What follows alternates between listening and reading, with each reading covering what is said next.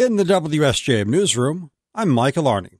Local governments in Berrien County are preparing to work with the county on future elections. WSJM's Andrew Green reports. Benton Harbor City Commissioners have approved an agreement with Berrien County for early voting. The move comes after voters in Michigan last year approved a proposal requiring at least 9 days of early voting before state and federal elections. At a meeting last night, commissioners signed off on a resolution from City Clerk Tiffany Moore to contract with the county so the county can handle the cost. I will keep you guys updated when I learn more from the county on moving that agreement forward. It was noted that handling those elections for 9 days, more than usual, would be a considerable cost to the city. Meanwhile, the Berrien County Clerk's office is seeking a state grant of at least $242,000 to run those early voting days at 2 sites in the county. One would be in the north and one in the south. County Clerk Sharon Tyler has said the early voting would require 52 election workers spread out across the 2 sites for those 9 days. Benton Harbor commissioners approved the agreement with the county on Tuesday with no comment. St. Joe City commissioners will consider something similar tonight. Andrew Green, WSJM News. The South Haven Area Recreation Authority is now receiving more money from both South Haven Township and the City of South Haven.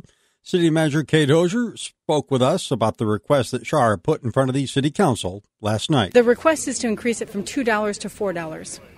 So basically doubling to about $16,000 a year from the city of South Haven. And then, of course, a little bit more from the township because their population is just a bit higher than ours. She says STAR is run by the city, township, South Haven Public Schools, and the South Haven Convention and Visitors Bureau. Those entities have worked together to create this recreation authority, which covers a lot of different parcels of land, and have also developed projects where they will be able to be used recreationally for the public. The township already approved the increase in funding, which Hosier says is taken from property taxes collected for both municipalities.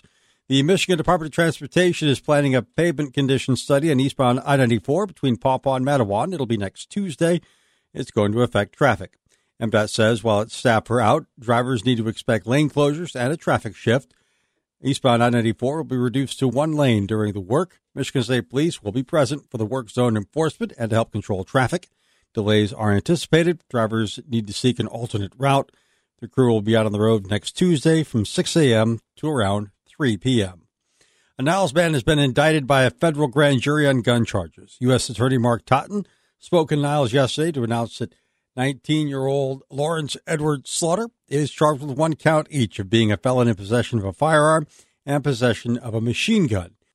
He says Slaughter used a conversion device to turn a Glock handgun into an automatic. The past few years, we have seen a significant rise in violent crime across the United States, here in Michigan as well. The emergence of firearm conversion devices is especially concerning. Totten says the conversion devices were rare until recently. They pose an emerging threat to our communities, to our children, to our law enforcement officers, and to anyone who stands in the path of their indiscriminate spray. Niles Department of Public Safety Director Mike Dawson and Berrien County Sheriff Paul Bailey joined Totten when he announced the charges. Dawson says Niles had a major increase of gun violence last year, resulting in 5 people killed. The case against Slaughter was investigated by the Niles Police Department, Michigan State Police, and the FBI in St. Joseph.